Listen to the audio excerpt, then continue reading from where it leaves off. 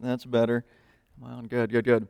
It's good to be here with you this morning. Good to be able to worship with you. As Brice mentioned this morning and from the meditations, we are so thankful for your partnership and support with WISE and what is happening in other parts of the world.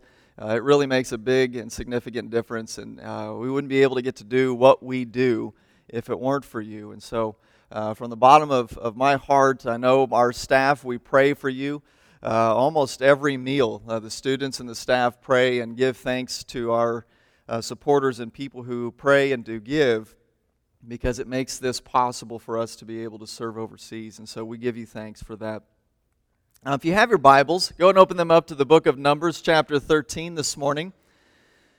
Numbers chapter 13, and I'm a teacher at heart, so let me ask you this question. I want to see a show of hands. How many of you in here enjoy long road trips? Does anybody like big road trips? Okay, a lot of people raising their hands. Now, keep your hands up if you enjoy that with a lot of kids. Anybody enjoy? Hands are going down. Very good. Me too. I mean, I've got 5 kids, and between the constant bathroom breaks, which can feel like every exit while you're driving down the road. I'm hungry. Is there a snack to eat? I'm thirsty. Is there something we can do? I'm bored. He's touching me. She's poking me. All this sound familiar? Or how about the very famous, are we there yet? I'm going to put you outside the car, and then I'll feel much better. Between all the constant questions, have you ever arrived at your destination only to find that the excitement that you felt when everyone got in the car has now been replaced by nothing more than just a mere sense of relief? That's me. Several years ago, while we were in the States on furlough, we were traveling through the great state of Kentucky. And Kentucky's a beautiful state, but incredibly hilly, and we were staying outside the city of Louisville. And we were going to go visit a church that we had never been to, but it was out in the sticks. It was out in the country in Kentucky. And we were given the address, and they said, "Are you sure you can find us?" And we said, "Absolutely. The GPS, the GPS says it knows right where we're at." It was only going to be a little over an hour drive, so we get up in the morning, we feed the kids, everyone has had a good breakfast, we get the car packed, everything is looking good. We're actually leaving a little bit early, and for us, that's a real good sense of accomplishment. And so we're driving down the road, we turn off on this country road, this county road, all of a sudden, we're out in the middle of nowhere, we're going up and down these hills, and the GPS is telling us to make an immediate right, which would be taking us through a field, and then all of a sudden make an immediate U-turn, and we're going, what's going on? Amanda's looking at me going, are we lost? And I'm like, well, it's lost, so I don't know where we're at. And so we're stopping and asking farmers and knocking on doors and going, where are we? Can we get to this church? Do you know where we're at? Do you know how to get here? And they're going, what are you guys thinking? What are you doing? We're like, I don't know. And the kids are screaming in the back and going, I'm hungry, I'm thirsty, I don't feel so good. When are we going to get there? And we're going, just be quiet, we're going to get there. And eventually when we pull into the parking lot of the church, we were incredibly late. My wife is mad at me, I'm mad at her, I'm mad at the GPS. The GPS is, I'm pretty sure, mad at me too. And all of a sudden I get this faint smell in the back of, did someone just throw up? Sorry, and oh my goodness, and so there's vomit all over the car, and you hop out of the car, and I mean, you're incredibly stressed, all these problems are going on, and you walk through the church doors, and good morning. Nice to see you. It's a great Lord's Day today, isn't it? And you're just so happy to be there, and really inside you're going, what an incredibly awful journey that was. In Numbers chapter 13, verses 26 through 30, when Moses sends out the 12 spies into the land of Canaan and he wants to get a report back of what's going on, they've been there for 40 days, they come back in and they give this report to Moses and the people. It says, they came back to Moses and Aaron and the whole Israelite community at Kadesh at the desert of Paran. There they reported to them and to the whole assembly and showed them the fruit of the land. They gave Moses this account. We went into the land which you sent us, and it does flow with milk and honey. Here is its fruit. But the people who live there are powerful, and the cities are fortified and very large. We even saw the descendants of Anak there. The Amalekites live in the Negev, the Hittites, the Jebusites, and Amorites live in the hill country, and the Canaanites live near the sea along the Jordan. Then Caleb silenced the people before Moses and said, "We should go and take the possession of the land, for we can certainly do it." After such a long journey from Egypt, crossing the Red Sea, being in front of, actually before they cross the Red Sea and the Egyptian army is coming down upon them, and they're going, "Why did you bring us out here, Moses? Did you just bring us here to kill us? We should have just stayed in Egypt." And after they cross the Red Sea, and after a moment of triumph and feeling as if everything was going well, then become the grumblings. They begin to happen, and we're hungry, we're thirsty, we're tired. And through all the ups and the downs, and through all the trials and tribulations that the Israelites have gone through, you wonder if the people, as they were going along this journey, if they were questioning Moses and Aaron and asking questions like, "Are we there yet? Hey, Moses, is your GPS broke? Should we have taken a right when we went left?" I often wonder, too, if the people asked Moses and Aaron, they said, "You know what? Can we just stop? I mean, where we were just camped at really wasn't that bad of a place. I really don't know where how good of this place that you're taking us to, this promised land. But where we were is pretty good. Why don't we just settle there? I'm tired." Makes you wonder. Because sometimes the journey can be so difficult that we lose sight of the promises. We can lose sight of what's ahead. Let's pray. Gracious God, we thank you for this time to be together.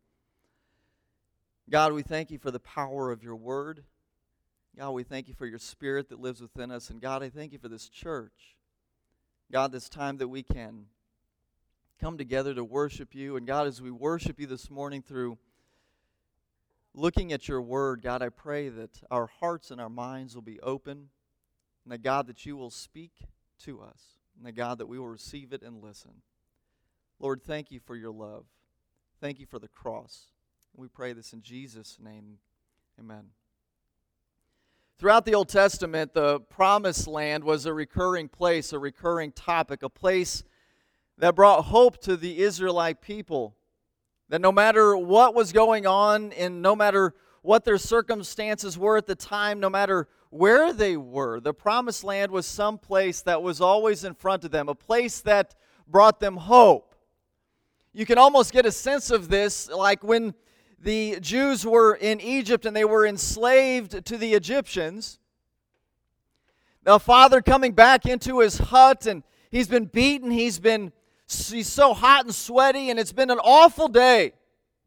And he walks back into his little hut, and he's got his children that are sitting out there, and their father is their hero. The wife looks at her husband, and she sees the downcastness on his face.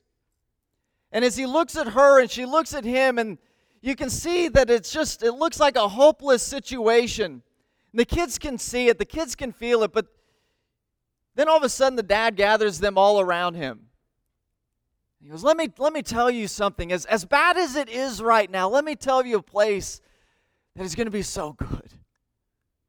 We have a great God, and it may feel like He's not with us right now. It may feel like He's so far from us right now. And why are we going through this? I don't know, but there is a promised land. And it's going to be a great place. In fact, it's a place that we know that's flowing with milk and honey.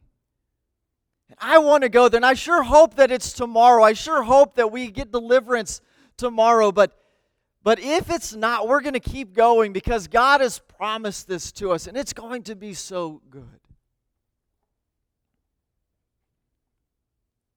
The promised land was a place that was always in front of them, pushing them forward. In Genesis chapters 12 and 13, God establishes His covenant with Abram or Abraham and promises a land in which he and his descendants will live. What's interesting, though, is Abraham, Isaac, and Jacob, none of them experienced the fullness of the promised land in their lifetime.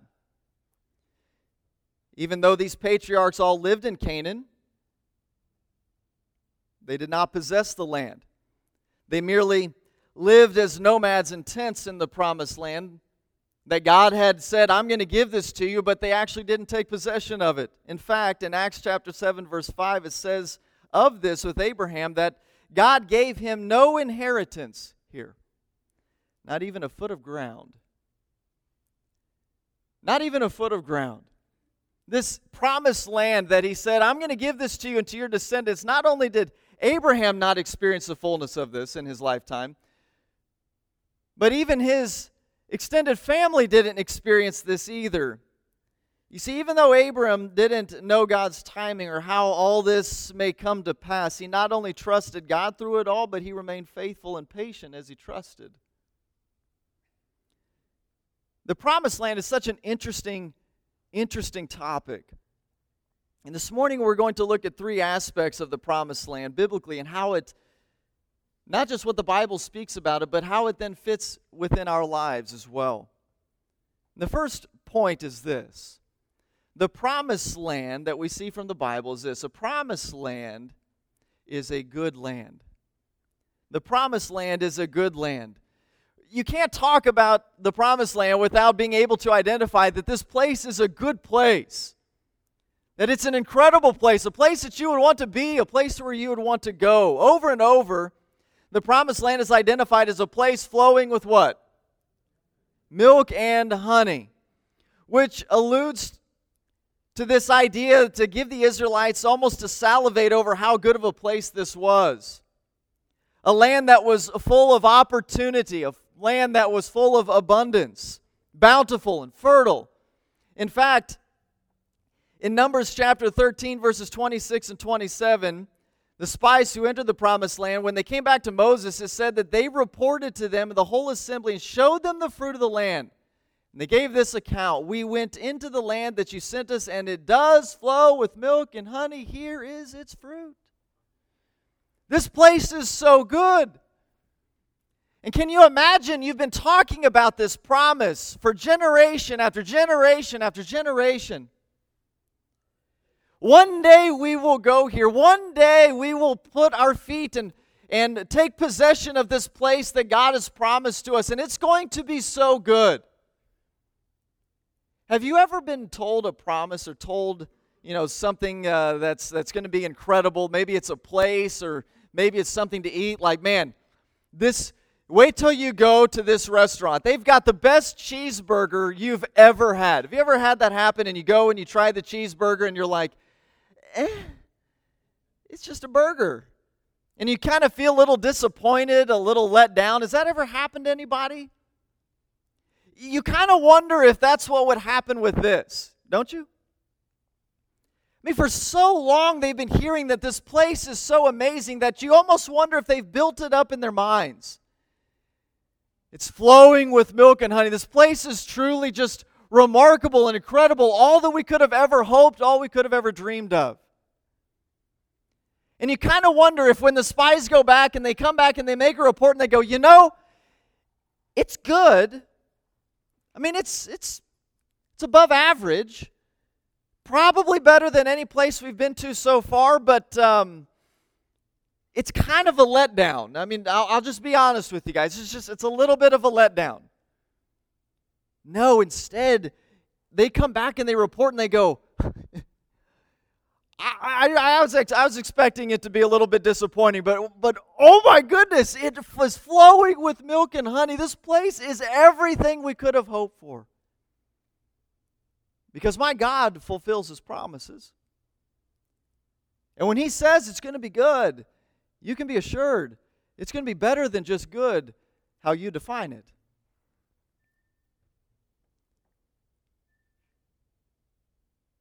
And even though they've been traveling for so long, and they've reached to the edge of Canaan, the edge of the promised land, And when they come back and they give this report of how good this place is, this should be a place, a time for celebration and excitement, shouldn't it? A time where the Jews are going, well, what are we waiting for? My great-great-great-grandfather was telling me how good this is. Let's get in there. Let's go after it. They've been traveling for so long now. And they're on the edge of taking possession of a land that was promised to Abraham so long ago. You think they would jump at it. 4 years ago, God began a movement in the life of Wise, a leap of faith, a leap of uncertainty, if you will, to relocate the school from the island of St. Vincent to the island of Barbados.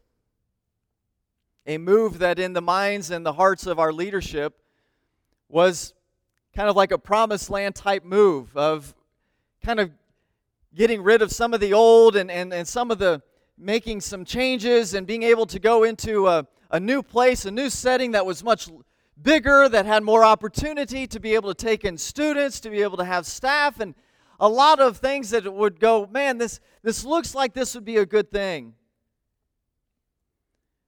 But it's incredibly difficult. Having to send all of your students home, to close down the school and the operations in St. Vincent, to move any time is difficult. To move a family is always difficult. To move your family and an institution internationally was incredibly stressful.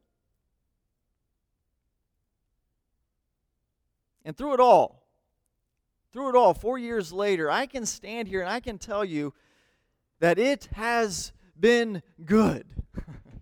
That the move was certainly worth it.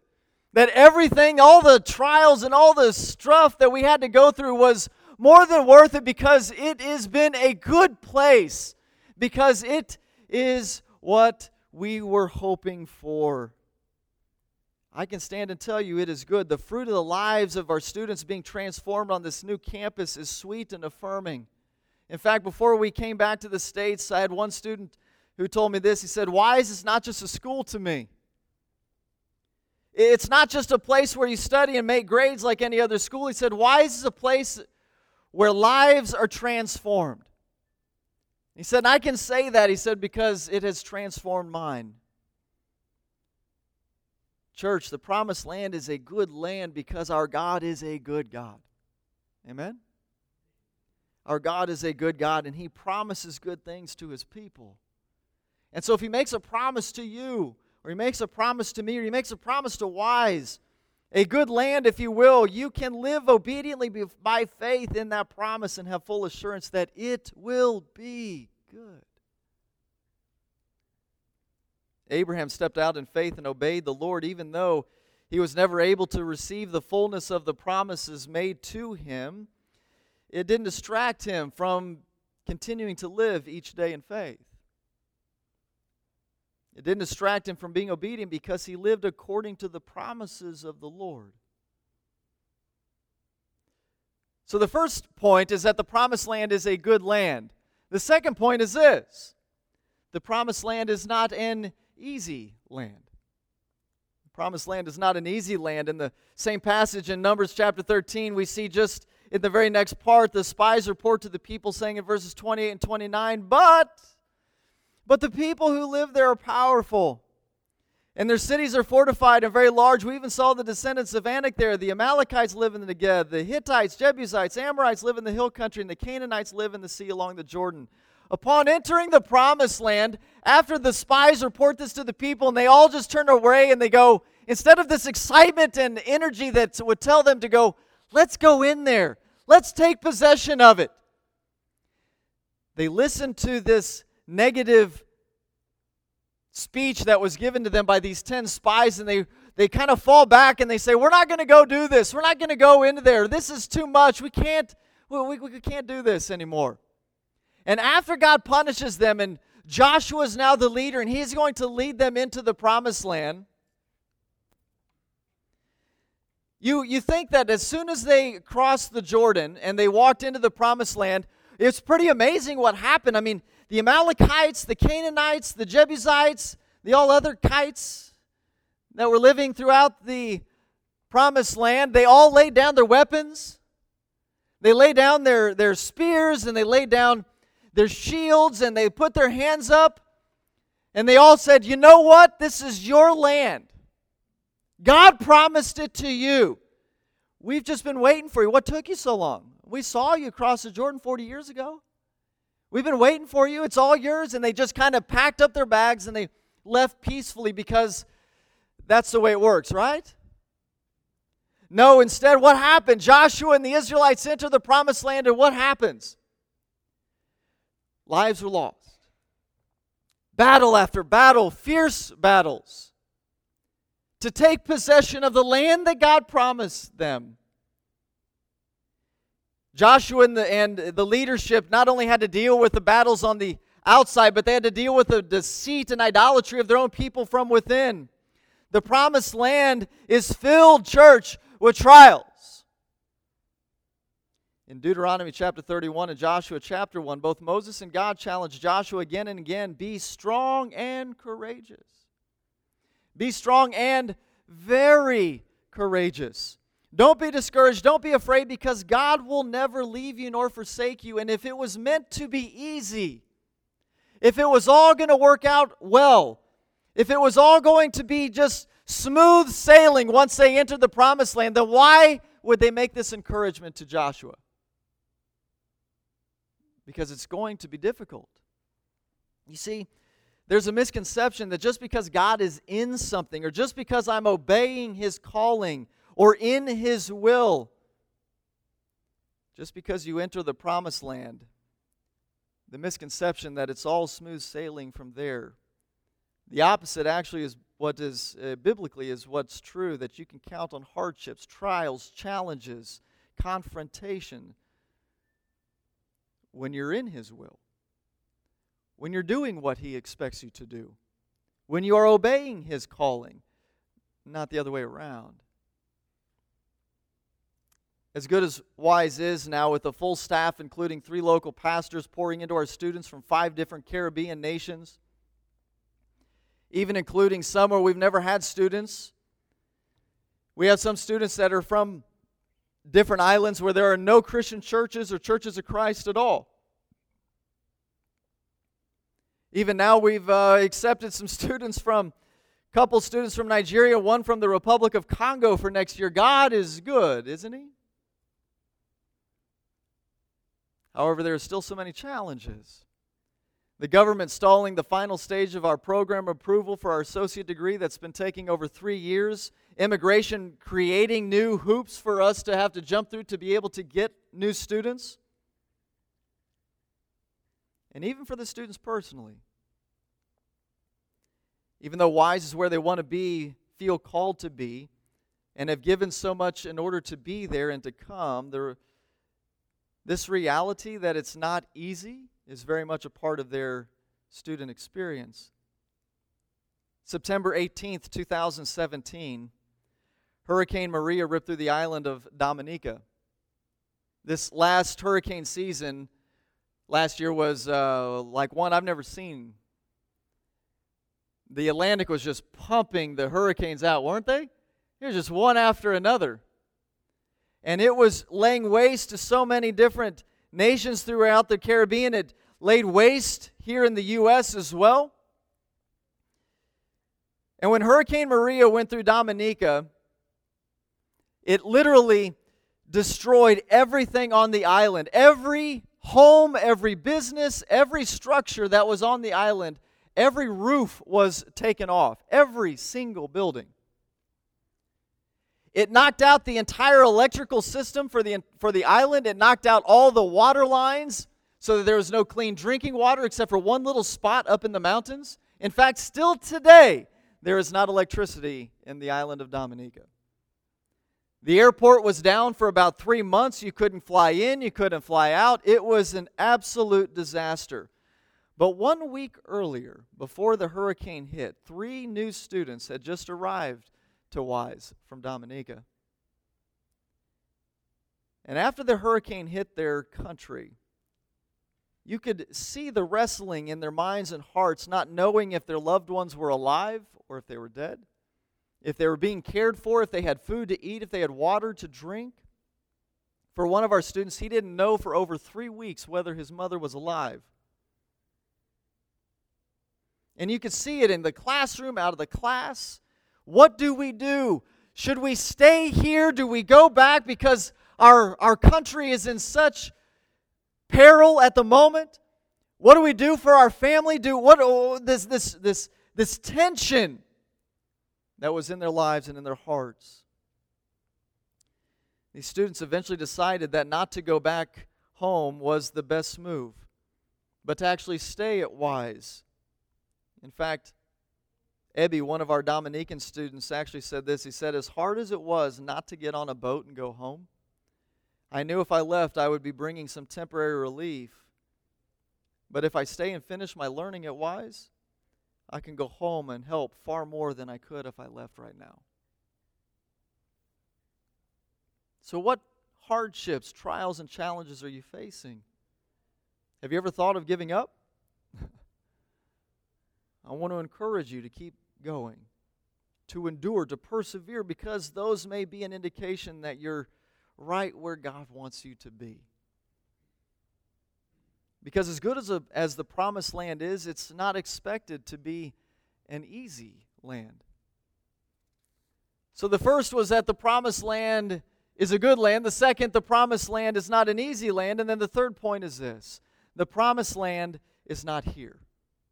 In Hebrews chapter 11, verses 9 and 10 says of Abraham, by faith he made his home in the promised land like a stranger in a foreign country. He lived in tents, as did Isaac and Jacob, who were heirs with him of the same promise. And I love this line at the end of the verse. For he was looking forward to the city with foundations, whose architect and builder is God. It's been obvious that God's hand has been a part of this whole move, this transition, and these new beginnings in this new land with Wise, like a promised land for the school. Yet just in the same way in which Abraham did not hang on to the promises of God being fulfilled in only the physical, in fact, the writer of Hebrews even minimizes the significance of the physical promised land here in the text. That even if we identify as being in a good place or being in the midst of God's will, a type of promised land setting, if you will, we're to be like Abraham, a wanderer, a nomad, simply passing through because the true promised land is in front of us.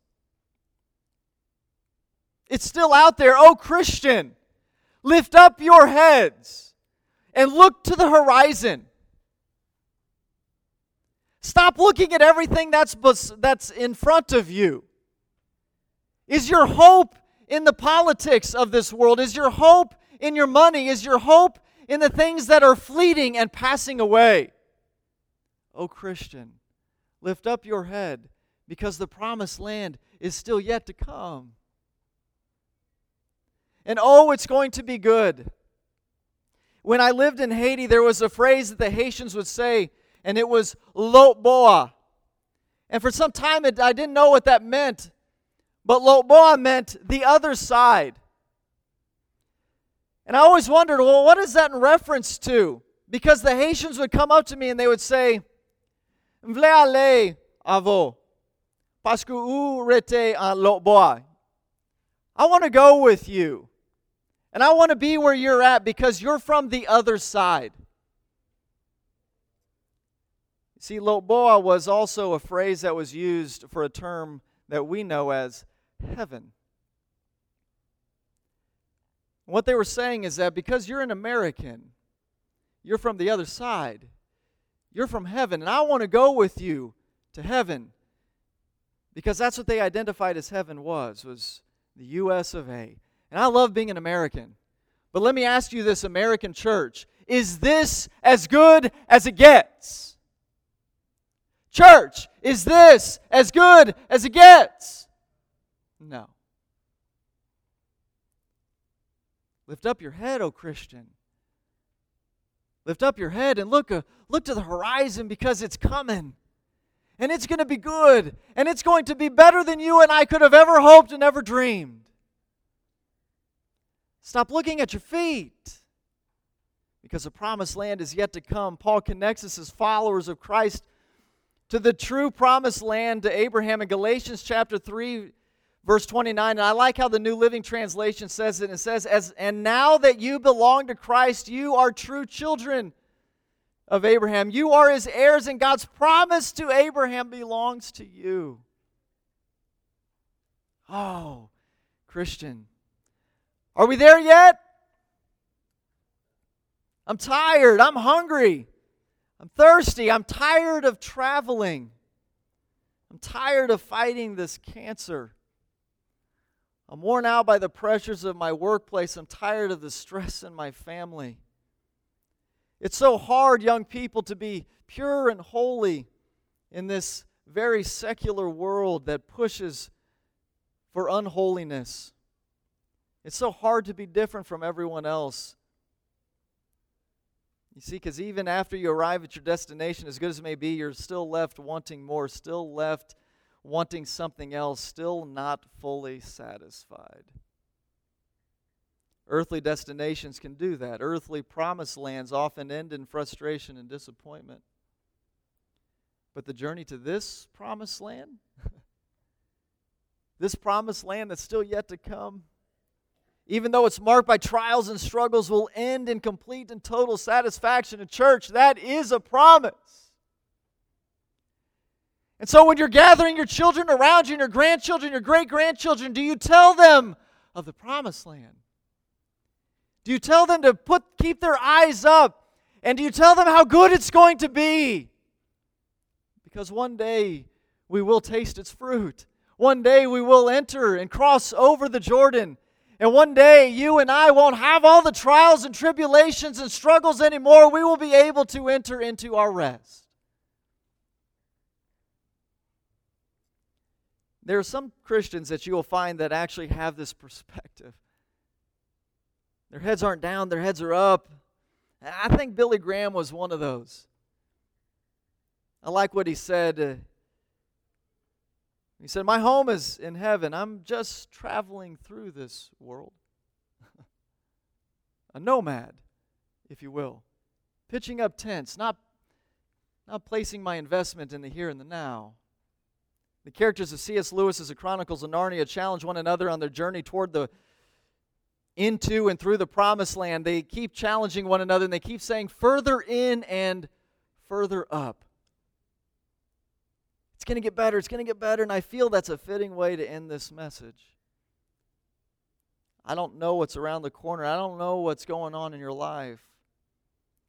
But I know what He's promised. So for me, I can only speak for myself. I'm committed to going further in and further up. I'm going to the promised land. The question I have for you this morning is, who wants to come with me? Let's pray. Gracious and Heavenly Father, we thank You for this time together. We thank You for the power of Your Word. We thank You for Your Spirit that's within us. And God, thank You. Thank You for Your promises. Thank You for what's around the corner. Thank You that no matter what's in front of us, God, may we continue to push forward because Your promises are true. And the promised land is going to be more than worth it. Lord, we love You. And we pray this all in Jesus' name this morning. Amen.